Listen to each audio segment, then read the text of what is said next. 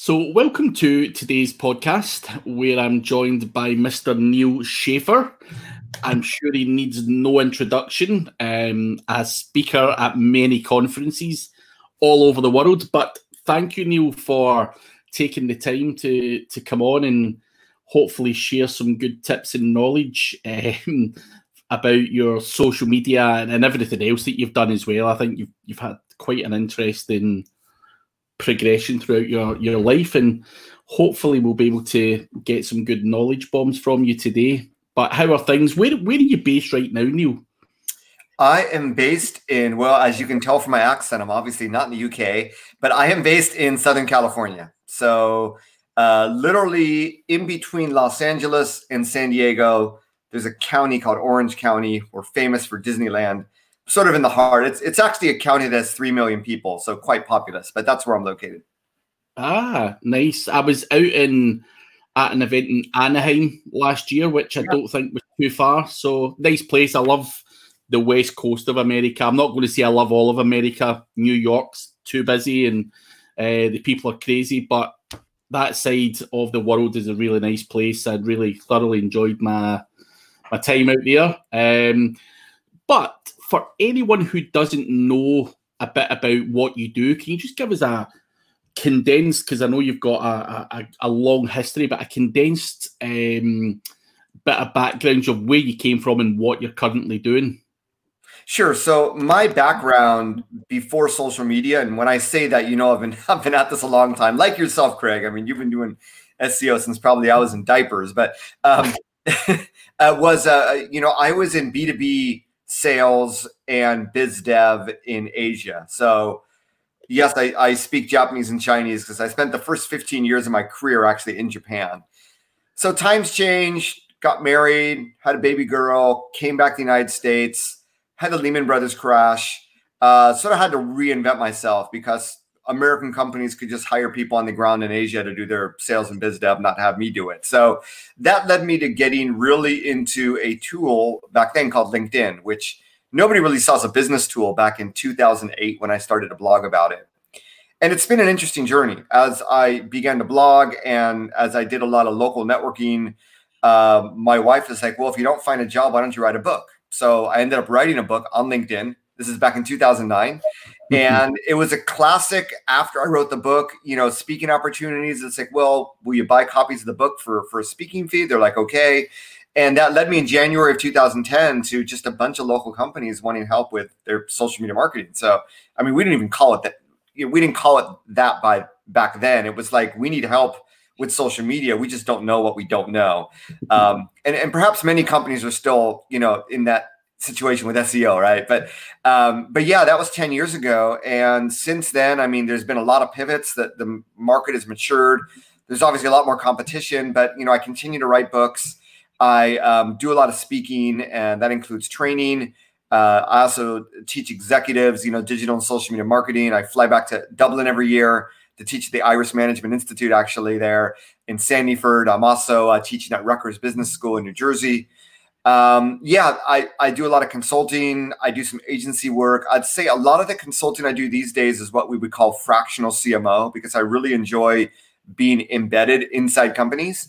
And I find it's a really good combination of getting really, really deep experience with companies while I also do the speaking and the training and the writing a book. So most recently, and Craig, I mean, the reason I reached out to you, I wrote a book on influencer marketing called The Age of Influence. And I've been really passionate about really spreading that message that digital influence is everywhere. And, I believe that any business in any industry can tap into the concept. And just to give you a hint, Craig, I mean, as a blogger, I get requests, I'm sure you do as well, of people that want, hey, I mean, these classic sort of link building strategies, right?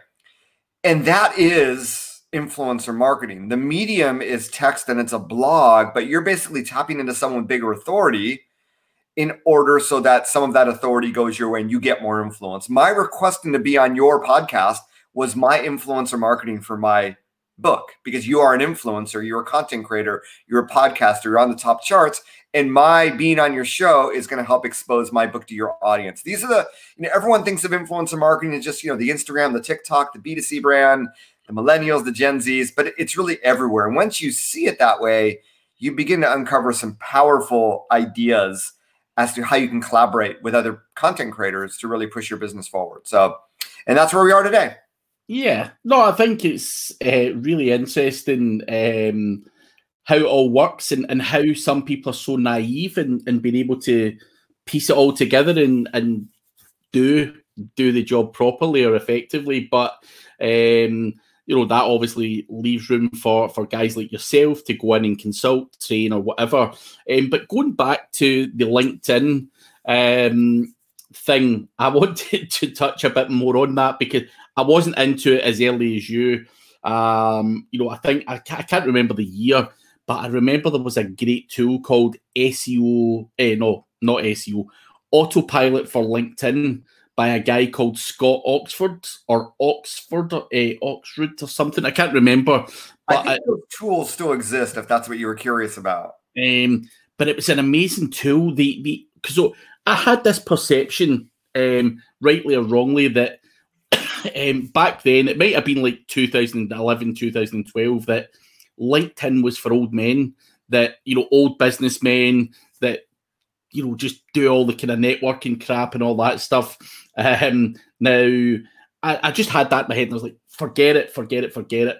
Then I kept seeing this guy with his tool that automated the process and adding connections and viewing people's profiles and all that stuff. And very quickly, I don't know if you used to remember, like in your niche, you used to get like a league table, like you were number one, the most viewed SEO guy and all that stuff. Yeah. And that, it was around about that time when I was doing it, and the amount of leads I got from LinkedIn just by using that tool was frightening. A frightening amount of leads. And, I'm sure that's probably why you jumped on the bandwagon, way before me.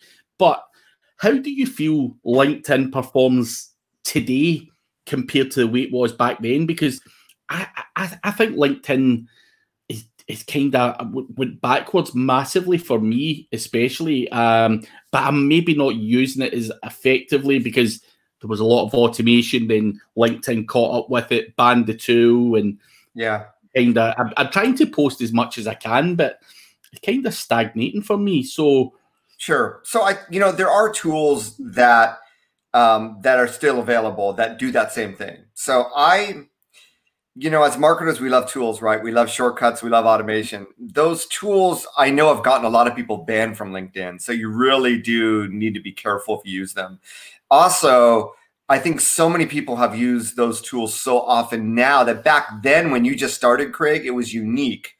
But now whenever you get a LinkedIn invite that is personalized, it's almost like, okay, this is using a tool. Or this person is just kind of trying to sell me something after we connect. And I think that over the last year, a lot of people on LinkedIn have woken up to that. And therefore, those tools do not become as effective, right? But as a social network, this is the thing I tell people. Share, especially if you're in business, share something on your LinkedIn, share something on your Twitter, share something on your Facebook. And if you have a business page, I think that the results are even more varied. But generally speaking, the LinkedIn algorithm is definitely working in the favor of people these days. Compared to a Facebook, compared to a Twitter, you're probably going to get more impressions and more clicks. And I look at it as supply demand like any other social media. Facebook, there's just way too much supply and incredible demand. Instagram, there's incredible demand, less supply. So images tend to get a lot of engagement there. LinkedIn is sort of the same. There's incredible demand. Not every professional is like a blogger or post status updates, right? So I have seen content still today do very well there. Obviously, if you do videos, if you do photos, like any other social network, they perform better. But I think LinkedIn is still as powerful today. It's changed without a doubt, but I still think it's as powerful today because that's where the decision makers are. You still have the ability to engage with them, to connect them. And LinkedIn still pleasantly surprises me when I reach out to people.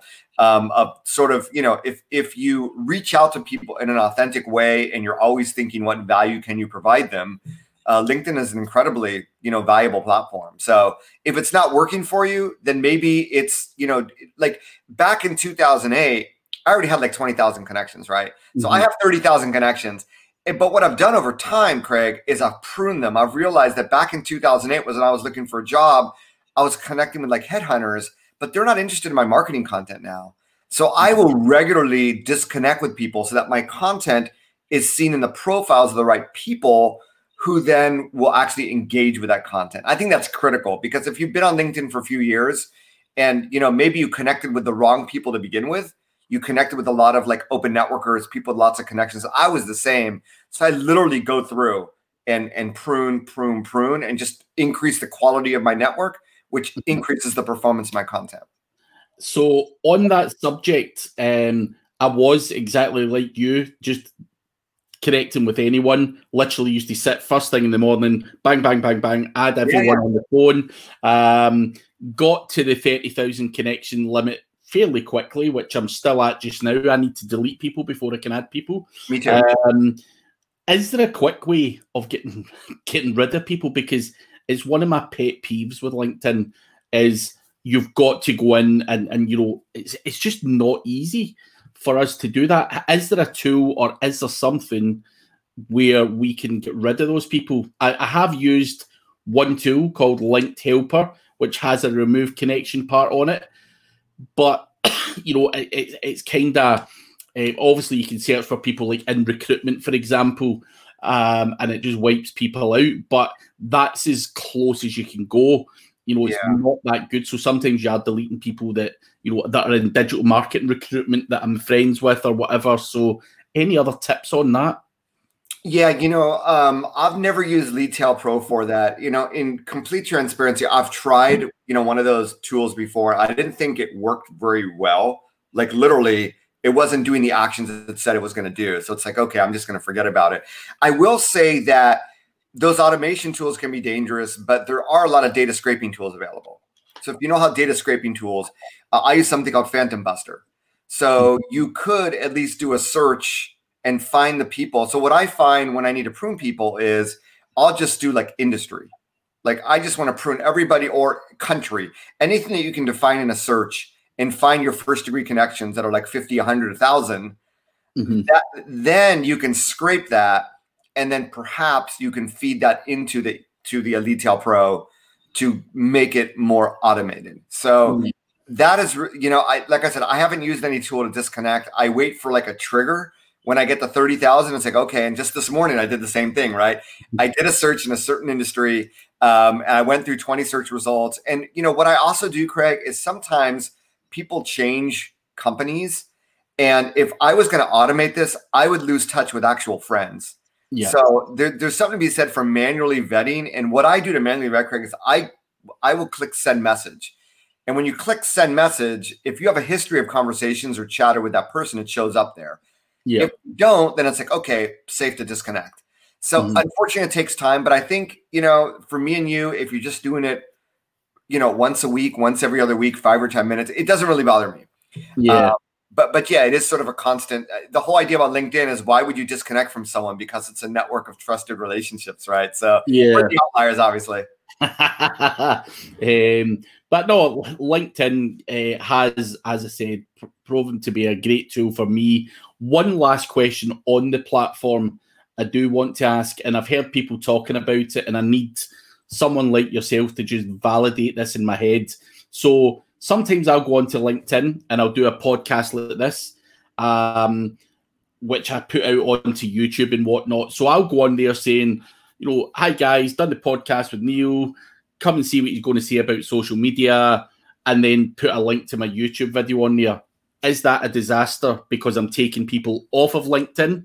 Because I've heard people saying, put it in the first comment. I've heard people saying, you know, upload the video actually to LinkedIn itself, and you'll get a lot more exposure. So, would you, you know, what's your opinion on that? Both natively upload and put any link in the first comment. Cool.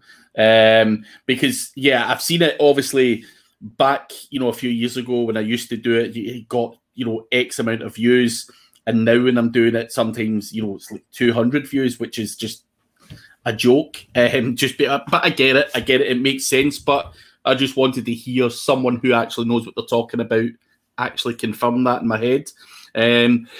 So moving on away from LinkedIn, you obviously have an impressive Twitter profile, which we'll come back to. Facebook, Instagram are also reasonably high. Pinterest is one that I want to touch on. It's not one that your typical digital marketer has a great following on. And I'm just curious to know how you get traction on there. You know, you've got nearly 37,000 followers on Pinterest. And I've always felt it's a platform that I've never really utilized. Now, I do have one, got a very low amount of followers. I don't really post anything to it purely because I'm like, what is going to be interesting for in my industry to put on Pinterest? So obviously you're in a very, very similar, well, we're in digital marketing. It's the same industry. Yeah. So how are you getting traction on there? So all these platforms we talk about, I've been doing them for like 10 years, right? So first of all, sort of like influence and following doesn't come overnight. It takes time, as you know. It's just like, the average first page Google search result is like something written 2 or 3 years ago, right? All this takes time. And Pinterest is no different. So what I found with Pinterest was, because I focused primarily on social media marketing, I need to figure out these platforms. So when I started out on Pinterest, I was looking for a reason to use it. And I do a lot of speaking. So I'd say, hey, everything I talked about is on this board. So then I realized, so we have the concept of boards, which are like content categories. If you have a blog with 10 or 20 different categories, these become boards. Mm-hmm. And Pinterest, like Twitter, well, Twitter, you still have engagement, what have you, but they're really search engines. And the founders of Pinterest will tell you it is not social media. It is a network. It is a discovery engine to find content that inspires you. And it's primarily visual content. So what most, digital marketers fail to see is, they probably aren't users of Pinterest themselves, right? It's like my podcasting got a lot better once I started listening to other podcasts. Before that, you just don't know. You think it's just another channel for your content marketing. So, Pinterest is a few things.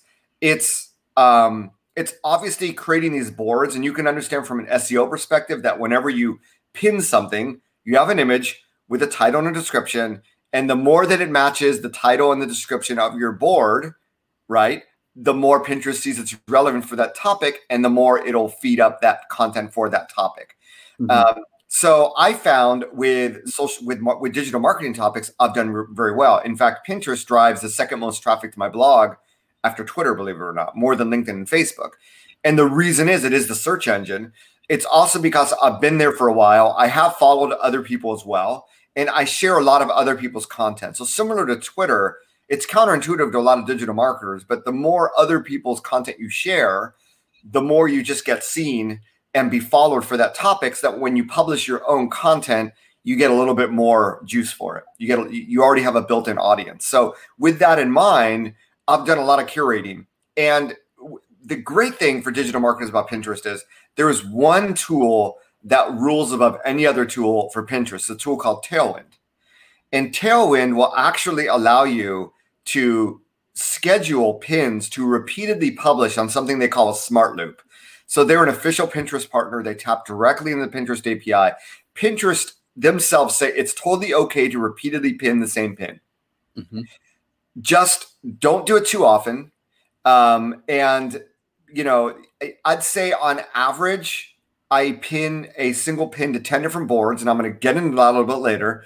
On average, it goes to 3 or 4 months to go through one pin. Now, my blog, like yours, Craig, I mean, I have hundreds of blog posts, right? I have 170 podcast episodes that all have pins as well. So it's hundreds of pieces of content. And I have these, these what Tailwind calls smart loops, everyday pinning stuff. So that's one side. On the boards on Pinterest, you also have something called group boards, which are like-minded. It's like, Craig, hey, let's start a digital marketing board, or let's start an SEO board, and let's each share our content to it. And let's invite other people from the industry. So these were really popular a few years ago, not as effective today. But I still do pin to those boards. And by the way, I have a best of nealschaffer.com board. I have a social media marketing board. And then I might have like a LinkedIn tips board. And when I post something related to LinkedIn, I'll post it to 3 different boards, because some people follow some boards and not others. And it gives you additional opportunities for exposure. So you can quickly see, Craig, I on average post 45 to 50 pins a day, and it's all automated. Okay. Now, There's one, and I'm basically teaching you the Pinterest marketing ninja tips all in 5 minutes here. There's one other piece, and this is all done through Tailwind. One other piece, which is something that Tailwind brought to light, or I should say, developed, is you've heard of Triber, right? Mm-hmm. Okay. It's like a Triber for Pinterest. So it's basically Tailwind members that create tribes, and different than Triber, which basically, well, I guess Triber is the same, but basically it's tribes where you share pins and you share each other's pins. And the idea is most tribes will say, make sure that if you're going to submit a pin, make sure you share a pin. Yeah. And if you're a tribe manager, you get analytics. I have my own tribe. I have about 550 members. It's called Blogging and Social Media Marketing Pros, if you're curious. But I will now curate 100% of the content I curate comes from my tribe or other tribes that I'm a member of. Mm-hmm. And I know that they're sharing my pins as well. And they get notified when I share their pins and vice versa. So that's how I fill out. I'd say right now, 30 pins a day are from my Smart Loops, and maybe 15 pins a day are from the tribes. But now I have a completely automated system that over time generates a lot of traffic. And then, the other side of it is you need to have a pin. It's 2x3. So, 600 wide by 900 tall. It just like a YouTube thumbnail, it has to speak to the pinner.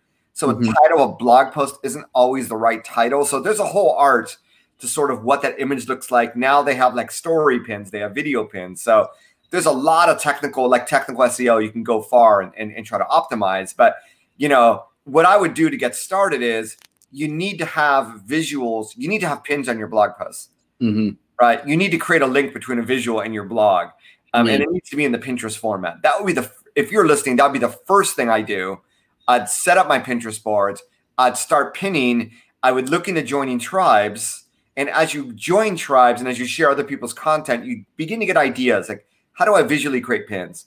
How do I, what sort of captions, what sort of content resonates? You can look at like the top performing pins per board for your analytics. And guess what? Most of my pins I created on Fiverr. This doesn't have to cost a lot of money to create a pretty good looking pin. So there you have it. I want you all to try that. It's like the 30-day Pinterest challenge. And I do believe over time, it's like SEO. It might take 6 months, might take 9 months. You might get lucky, might take 3 months. But it doesn't have to take a lot of time once you get going. Yeah, I think... Does that satisfy your curiosity, Craig? Yeah. Well, what I love doing now, I'm a big believer from an SEO point of view that engagement signals is really important in terms of a ranking factor. And I think people should be utilizing the likes of Pinterest where possible to be able to drive traffic to new blog posts or old blog posts or whatever. So, and you validating saying that, it's the second biggest driver of traffic to your blog basically says it all. And I think a lot of SEOs are probably in the same boat as me, where you've got to hold your hands up and say, I've been a dick. I've just ignored this. And there is a way of driving traffic and stuff like that. And I've heard people talking about Tailwind, and I absolutely love the fact that this can be automated because, like you say, all of us in this industry love a bit of automation. So amazing tips. Next up, what I want to ask you about, obviously you do really well across all your social media channels.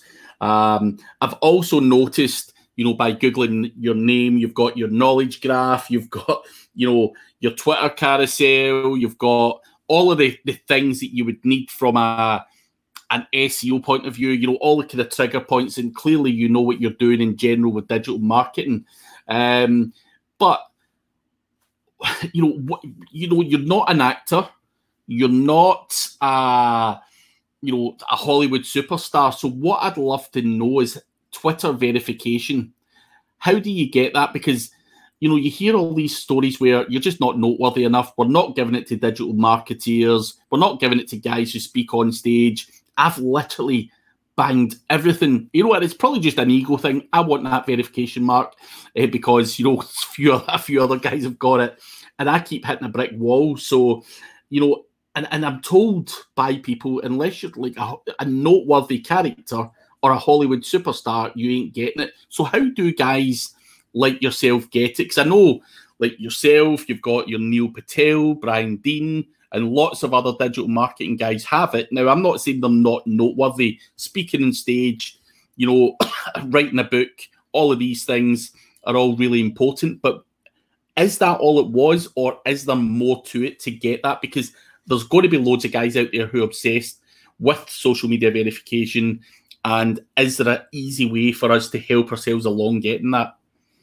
Yeah, so when I got verified, Twitter, I believe they recently reopened the verification process, but it was closed for many years. And when I got verified, a lot of people got verified. I think out of all the sites, I still can't get verified on Instagram, by the way. I mean, I'm only at like 15,000 followers, but I've seen people with like 2,000 or 3,000 followers verified there, right? So I totally get, the point. So I think that Twitter back then was the easiest to get verified on. And I think it's a matter of, do you have a blog? Do you have a book?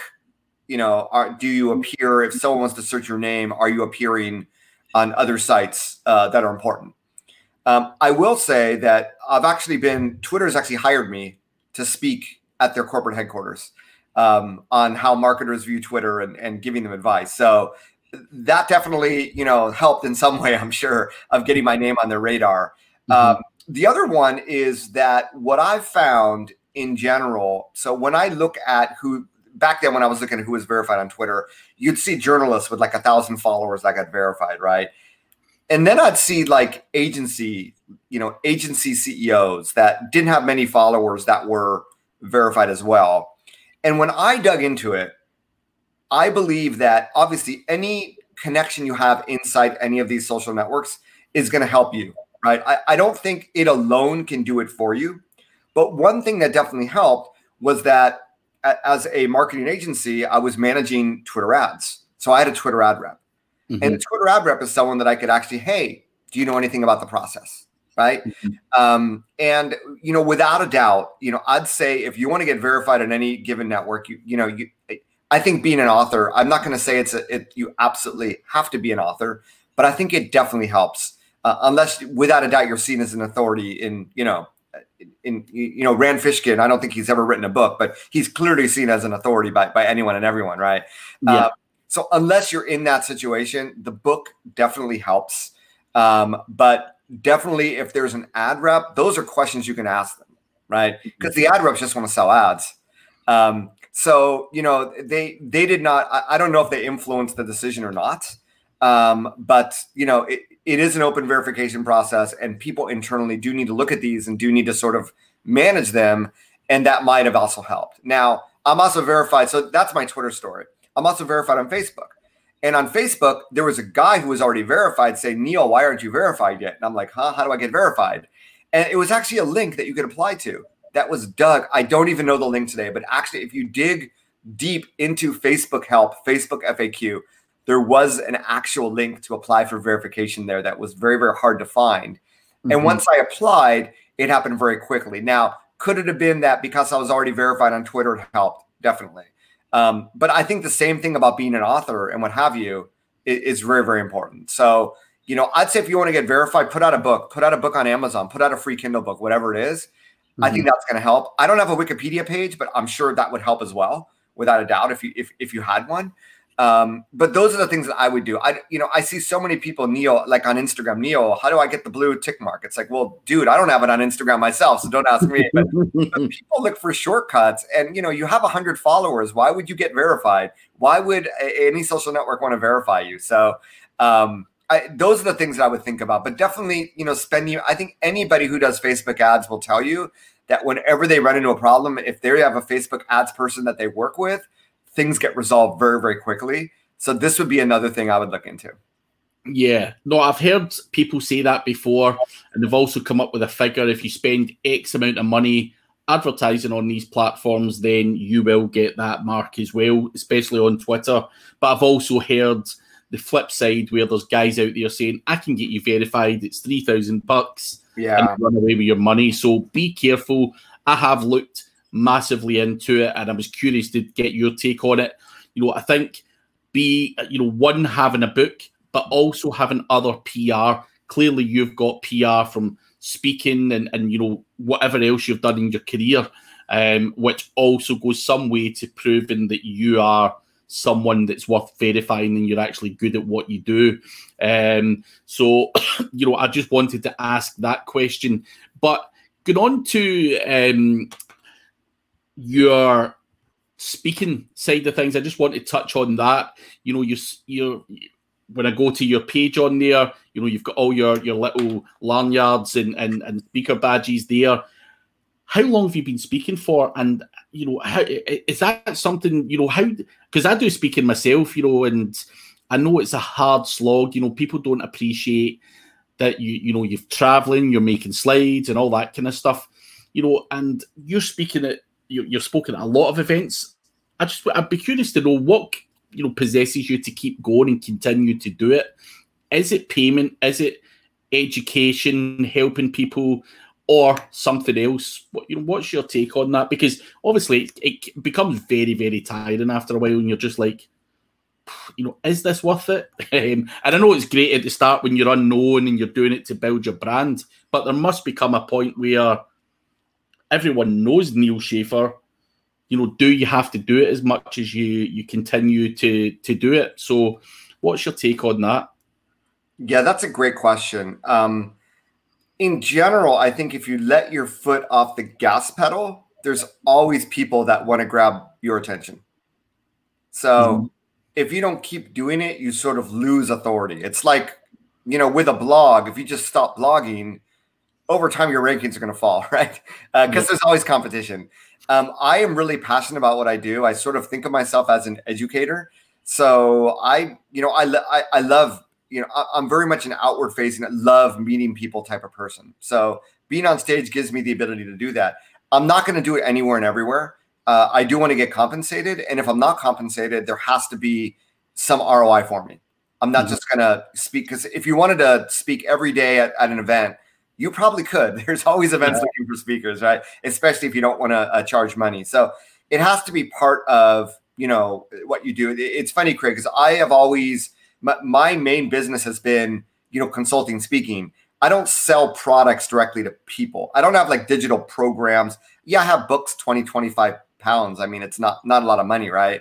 So I'm not there speaking and like trying to sell books at the back of the room. It's not my style. I'm more of, and I mean, my approach to, podcast interviews as well. I just want to share the information that I've learned working with companies. And if you remember me and buy my book, awesome. If you end up becoming a CMO and want to hire me, awesome. But it's just a natural process. It's just a natural PR process, right? So, if on the other hand, I was trying to make sure I book business, events can be a great lead generator. We know that. And it's not to say I don't get leads, don't get business from speaking. I just don't expect to get it every time I speak. I look at that as being something completely different. So yeah, you got to enjoy it. I mean, it's like podcasting. If you don't enjoy it, it's like blogging. If you don't enjoy it, you're going to stop doing it. So and whatever niche, you want to be known for, if you're not passionate, if you're just choosing a niche because it's trendy, you're not passionate about it, you're never going to continue. So I think speaking, you should continue. You don't have to, speak 50 times a year like I did at my peak. And these days, a lot of the speeches are virtual, as you can imagine. Yeah. But, with every opportunity, there's still people that don't know about me. There's still people that I want to expose, I want to expose my insights to. So yeah, it comes down to the passion, man. Yeah. I think for me, obviously, I'm very similar to you, where I don't really sell anything. I can sell training courses, I can sell stuff like that, but I'm more of an affiliate marketer. I make my own money. So speaking for me is, and I just wanted to hear again your view on it. I love sharing it. I'm passionate about SEO. Love meeting people. Love the whole atmosphere around about the speaking circuit. But I think you know what it's like. Some events don't want to compensate you for your knowledge, but they're selling tickets for big bucks, and that's exactly what I've done. Is now, unless there's some kind of ROI for me, I have zero interest, and I wasn't sure if that was me being a douchebag or not. But there are, so the way I look at conferences, I sort of look at them three different ways, or I think there's three different types. There's corporate events, which are awesome, pay the best. That's cream of the crop. You then have, in the United States, at least, a lot of professional association events, association of, whatever. And hey, let's bring in an SEO person. Let's bring in a LinkedIn person. Don't pay as much as corporations, but they pay decent. And there's a lot of them, right? So there are people that just speak at professional association events, and they do very well. Then you have your industry events, like for the marketing industry. And these are events like Social Media Marketing World is one that I've been honored to speak every year at. These are events, they don't pay speakers. They don't need to pay speakers. In fact, some speakers would love to pay to get on stage. So I have come to understand and appreciate and honor the fact that unless you are the one or two keynoters, you are not going to get paid to speak at a lot of these marketing conferences where so many people would pay to speak. Corporate sponsors pay to speak, right? So, and this goes the same for any, famous digital marketing conference, what have you. So I don't expect to pay to be compensated. However, if I have to fly out there, I expect that a minimum travel fees, it is going to be loss of business for a day or two. So if someone is going to reach out to you and ask for you to speak, there's a good chance you're going to be able to get compensated something for that, right? But if you're reaching out and applying to speak, then you're at the bottom of the totem pole. You can't expect to get paid, especially if it's like a marketing industry event. So just things that I've learned over the last decade of speaking. Yeah, no, I think you're right. Obviously, if you get your foot in the door, sometimes you just have to do it for free. But you can get compensated, get your flight and accommodation paid for, and it certainly helps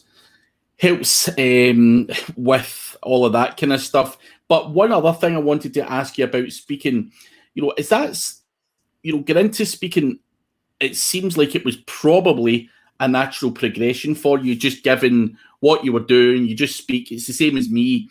I've had no speaker training, no nothing. Basically was just thrust onto a stage and got better at it over time. Did you ever go and get any kind of speaker training, or how to hold yourself on stage kind of training, or is it all just make it up as you go along? Yeah, I've never gotten formal speaker training. I've seen, videos. I've gotten feedback from organizers as to what they thought about my speech.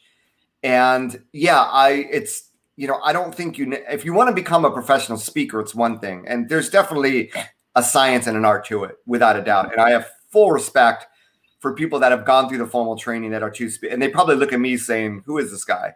But for me, it's less about, hey, I want you to introduce yourself to the person next to you, shake their hand, ask them what their name is, ask them how you can help them. I'm not like that motivational speaker type. I'm there to, inspire and provide insight and educate, right? And empower. So for me, and I'm not to say the delivery is always important, right?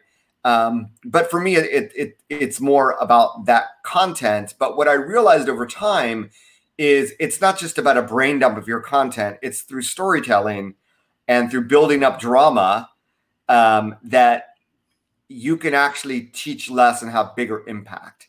And it's really about that transformation. So these are things I picked up over time. But excuse me, no formal training. But I do, if you're not going to do well, you will get that feedback. And for those people, doing it naturally may not be enough, and you're probably going to need more training. But I was very fortunate to have gotten this far without the need for it. Yeah, though I was hoping you would say that, and you didn't go to speaker training, but it's nice to hear that that's the case. And I think you're right, 100% right. We're not professional speakers. We are, we hold a wealth of knowledge in what we do, and that can come across really well. And obviously the passion and everything else, and it stands you in good stead. And I've never had any real complaint from me either. So I think you're 100% spot on with that. But finally, going on to the book writing thing, and obviously you've got books out there, and you've obviously got your new book. First, I don't want to talk about your new book just yet. Book writing in general, everyone in digital marketing will probably think, after what you've said, release a book, it's an important thing to do. What is the process like really writing a book? I've done Amazon Kindle books, and, very easy, very simple, got published, bang, bang, bang. That's easy. What you're doing is writing a real book, proper in-depth book.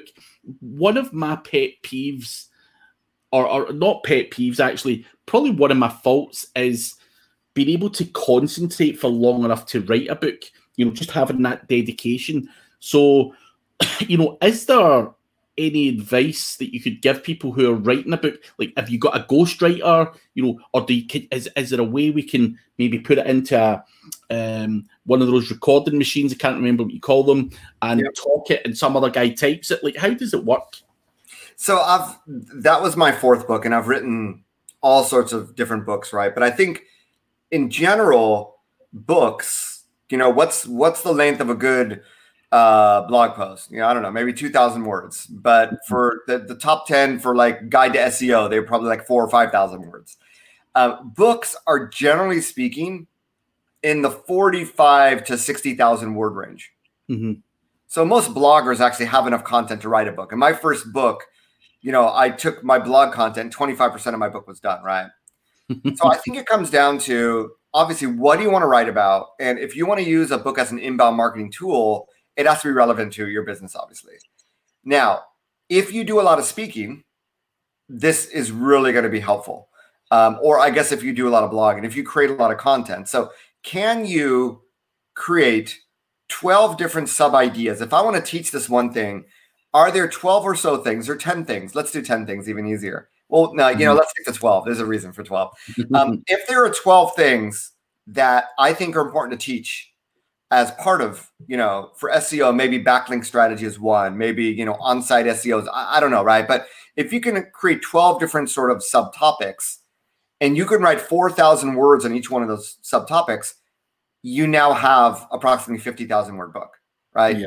And you now have, okay, well, I don't have time to write a 50,000 word book, but I can write a 4,000 word blog post once a week. And then in 3 months, I'm done with the book. Yeah. So that's the thought. Now I took that one step further. My most recent book, I think, was my most efficient and my best because I actually did work with a ghostwriter, but not in the way that you're thinking, because I did everything I'm talking about. But for each chapter, because I do a lot of speaking, I created a PowerPoint. Mm-hmm. And I recorded myself speaking into the PowerPoint and sent that over to the ghostwriter together with blog posts that I already had that I knew would be a good fit into the chapter. So the ghostwriter is able to speak to my voice, and it's all my content and my insight. And then they were able to do what they do well, which is write compelling copy. So that process worked out really, really well for me. And, I went to an author marketing conference some time ago. They said 70% of best-selling books are ghostwritten. I'll never forget. Have you heard of Nielsen ratings, like for TV? Maybe they're not as famous in the UK, but in the US, they're the most famous company for TV ratings. And I'll never forget, hearing firsthand how, one of the VPs there was a very prominent blogger at the company, and he blogged 0% of the content. It was all written for him, right? So this goes on everywhere. So I don't think you need to be ashamed as long as it's your ideas and you're obviously revoicing it so that you own the content. It's almost like, having someone do research for a blog post that then you revoice. Yeah. And you share it. It's the exact same thing, but it's in a book. So this is something any one of you listening, I believe, can write a book in 3 months. And because Craig is so awesome and asks these awesome, great questions, he gets the best information out of me. There is a site called Publishizer, publishizer.com. Publishizer is like a Kickstarter for books. So what you do is you put your book idea up there and you can begin to collect money for it, pre-orders for it. Also, publishers will look into Publishizer books. And if you're able to get like 500 pre-orders, you're at the top 1%. You will have publishers reach out to you with offers to publish your book. And you'll have other vendors reach out to you saying, hey, I can help you self-publish your book or whatever it might be. So I did that. And one of the co-founders, Lee Constantine, going to give him a shout out. He's awesome. I have a YouTube video interview with him where I went through this entire process. But basically, I had it up there. I sold hundreds of books pre-sales, right? Even before the book was on Amazon. And I had an offer, I ended up working with HarperCollins, who's like the biggest business book publisher. But I had an offer from a really good publisher in Holland, in the Netherlands, who says, hey, Neal, best-selling business books in the Netherlands can sell 60 or 7,000 copies. We want to translate your book into Dutch first. We think it's going to sell better, right? So, when I have another book coming out and I'm already thinking about my next book, maybe I'll do that. But I highly recommend, you spend 50, and that's what Lee told me. He goes, Neal, you don't even have the book written. Think of it as test marketing a book idea and then sending it out to your network, posting it on social media and seeing if people buy, right? And you put together these offers like buy 10 books, give you free 30-minute coaching, right? Yeah. And then when you get new inquiries, you send them over there. Hey, if you want to work with me, you want me on your podcast, pre-order a book. I'd be more than happy to go on. I mean, you get the idea, right? Yeah. So if you want to get a book, and with coronavirus right now, people were saying, Neal, I feel so sorry for you. You published a book right after coronavirus. I think a lot more people are doing a lot more reading right now because they have a lot more time on their hands. So I don't think there's a bad time to publish a book. So if you have the idea, I'd go for it. No, that's very interesting, and I will have a look at that. That is a great idea. Now, finally, on your own book, The Age of Influence, which anyone can find on the top right-hand corner of your website, which is nealschaffer.com. We will have a link below. The book, The Age of Influence, can you just give us a bit? I know obviously it's going to be about influence and stuff like that. What else can you give us in terms of what's in there? What would you say to people to encourage them to get that? What are we going to get from it? Yeah, I mean, the way that I look at it is that in digital marketing, you have a few things you can do, right? So everybody has a website. Maybe some people have an app, but you need a website. You need a digital, front, digital face.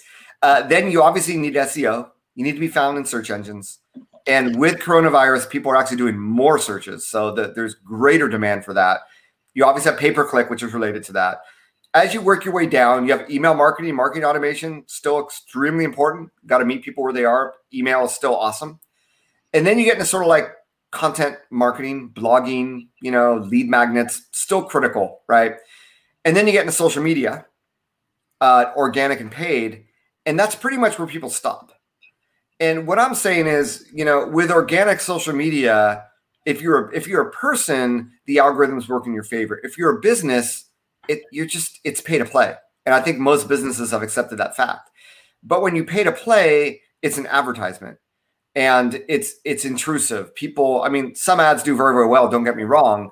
But it's still an advertisement, right? What I see now is the sixth sort of type of digital marketing is really saying, hey, instead of paying to play, we're not going to incite this word of mouth marketing that we thought social media would be about.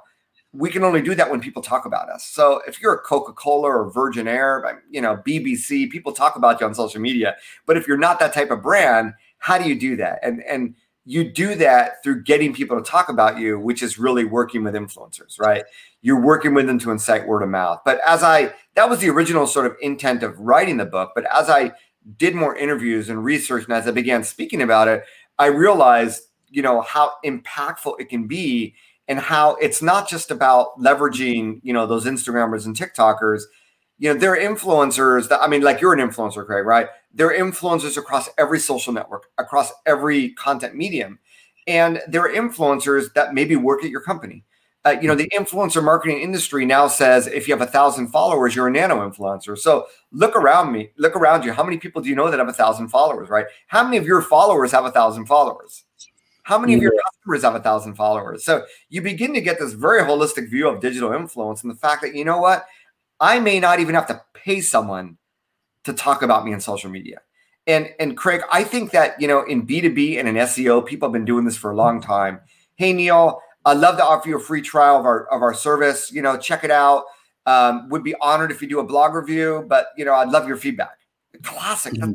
It's not Instagram, it's a blog, but it's influencer marketing. So it's giving away product. It's like giving away product to mommy bloggers, giving away product to Instagrammers. It's the same thing. You're trying to get people to talk about you or link to you or what have you. So I think it's a really powerful concept. And I think once you read The Age of Influence, hopefully you'll read it, you'll see social media not as a place to just market, but as a place to collaborate with people. And from those collaborations, get tremendous business value. Yeah. We get to the point now where I work with brands. It's like, don't even create your own content. I'm actually presenting on an event in August where, how to leverage influencers for 100% of your content, podcast interviews, blog roundups, user-generated content on Instagram. You don't even have to create your own content, right? And UGC, user-generated content, actually performs better. So, and Craig, there's so many podcasts that are just based on this fact of interviews, right?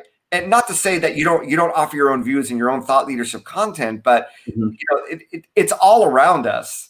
And it kills me when businesses don't realize this. But I'll tell you, I've talked recently about leveraging employees as influencers. I had the CEO of a real estate company reach out to me, read the book. He's like, I want every one of our agents to become an influencer. And he's bang on. And this is something that, if you are insurance sales. So anyway, there's a lot going on in the book. It's not just about influencer marketing. It's also all my views about digital and social. But at the heart of it is this concept of digital influence and how any business in any industry can and should be leveraging it. And can we only get that book on your website, or is there other places? Oh, it's everywhere. Amazon, Waterstones, Chapters, Kindle. There's an audiobook version. There's a CD version. So I had a guy in St. Petersburg in Russia buy it recently. It's available globally. So you'll find it. So one final thing, and then I'll let you go because you've given us amazing value. The audiobook side of things, is it actually your voice? So you have to read that through? The last book I recorded, my publisher at the time was Wiley. They do all the For Dummies books. And they said, Neal, we can have someone read the book for you, or if you wanted to read the book yourself, you could.